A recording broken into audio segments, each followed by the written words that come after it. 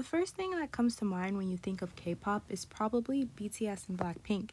And rightfully so, these groups have made huge strides in the Western market, with BTS being nominated for a Grammy and Blackpink getting their own spot at Coachella. Of course, there are other groups that had or are making noteworthy accomplishments in the international market, making it a fair statement that K-pop is taking the world by storm. But like everything else, there is more than what meets the eye. I'm Kara, and this is The Dark Side of K-pop. 안녕하세요, 블랙핑크입니다.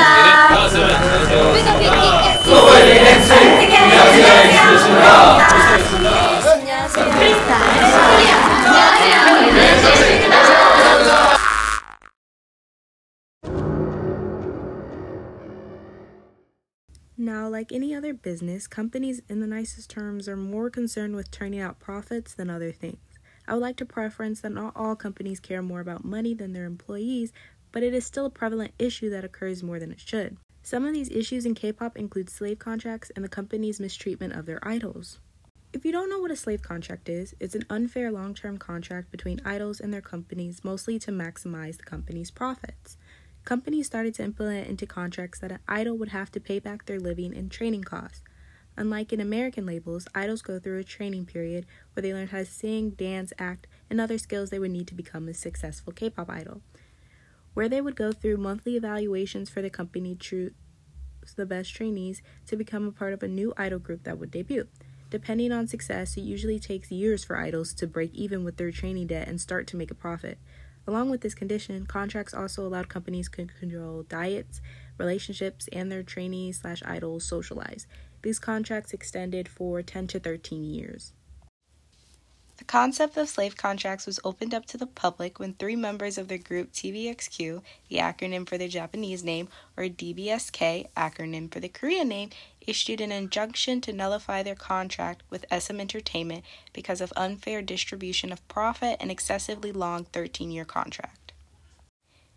TVXQ was a 5-member boy group that debuted under SM Entertainment in 2003.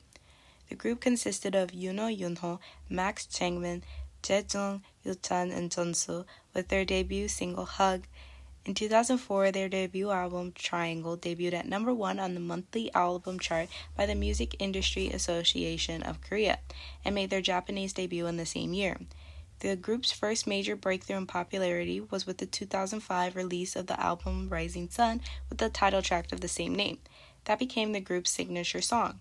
On their 2006 international tour, they became the first Korean artist to hold a concert in Malaysia. With continuous success in both Japan and Korea, they were at the top of the K-pop world, even winning Album of the Year at the Golden Disc Awards so early on into their career. In 2008, the group released probably their most successful single in their career with Neurotic, surpassing 500,000 sales. But with every high, there always comes a low.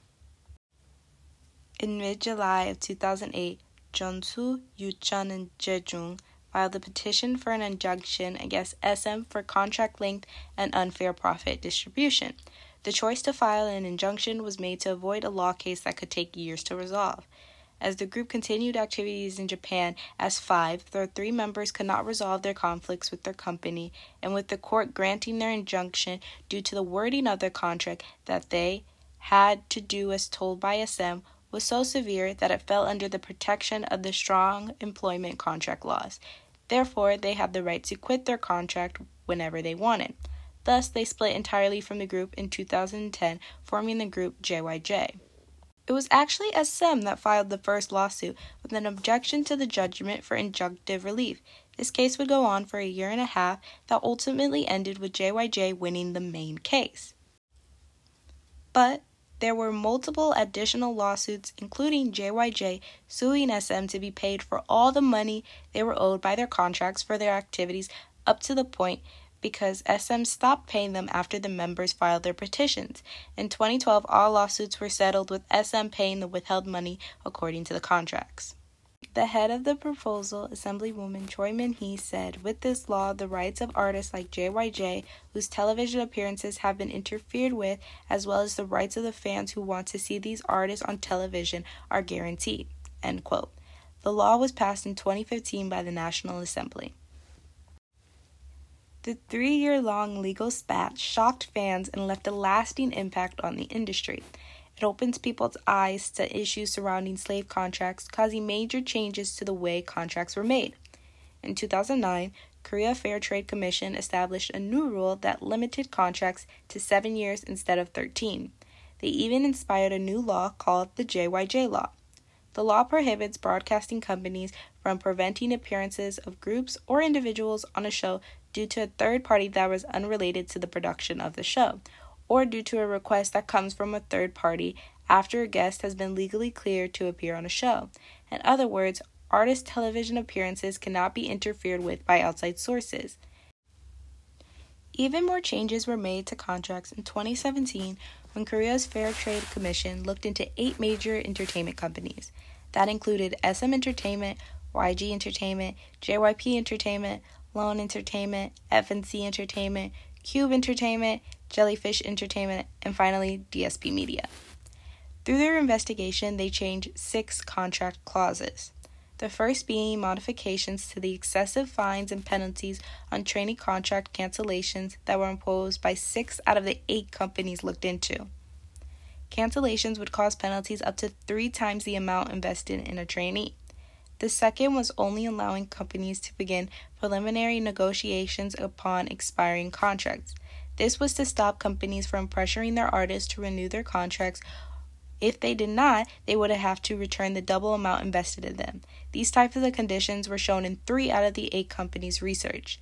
The third and the fourth alterations were surrounding companies' ability to cancel contracts without notice or for ambiguous reasons.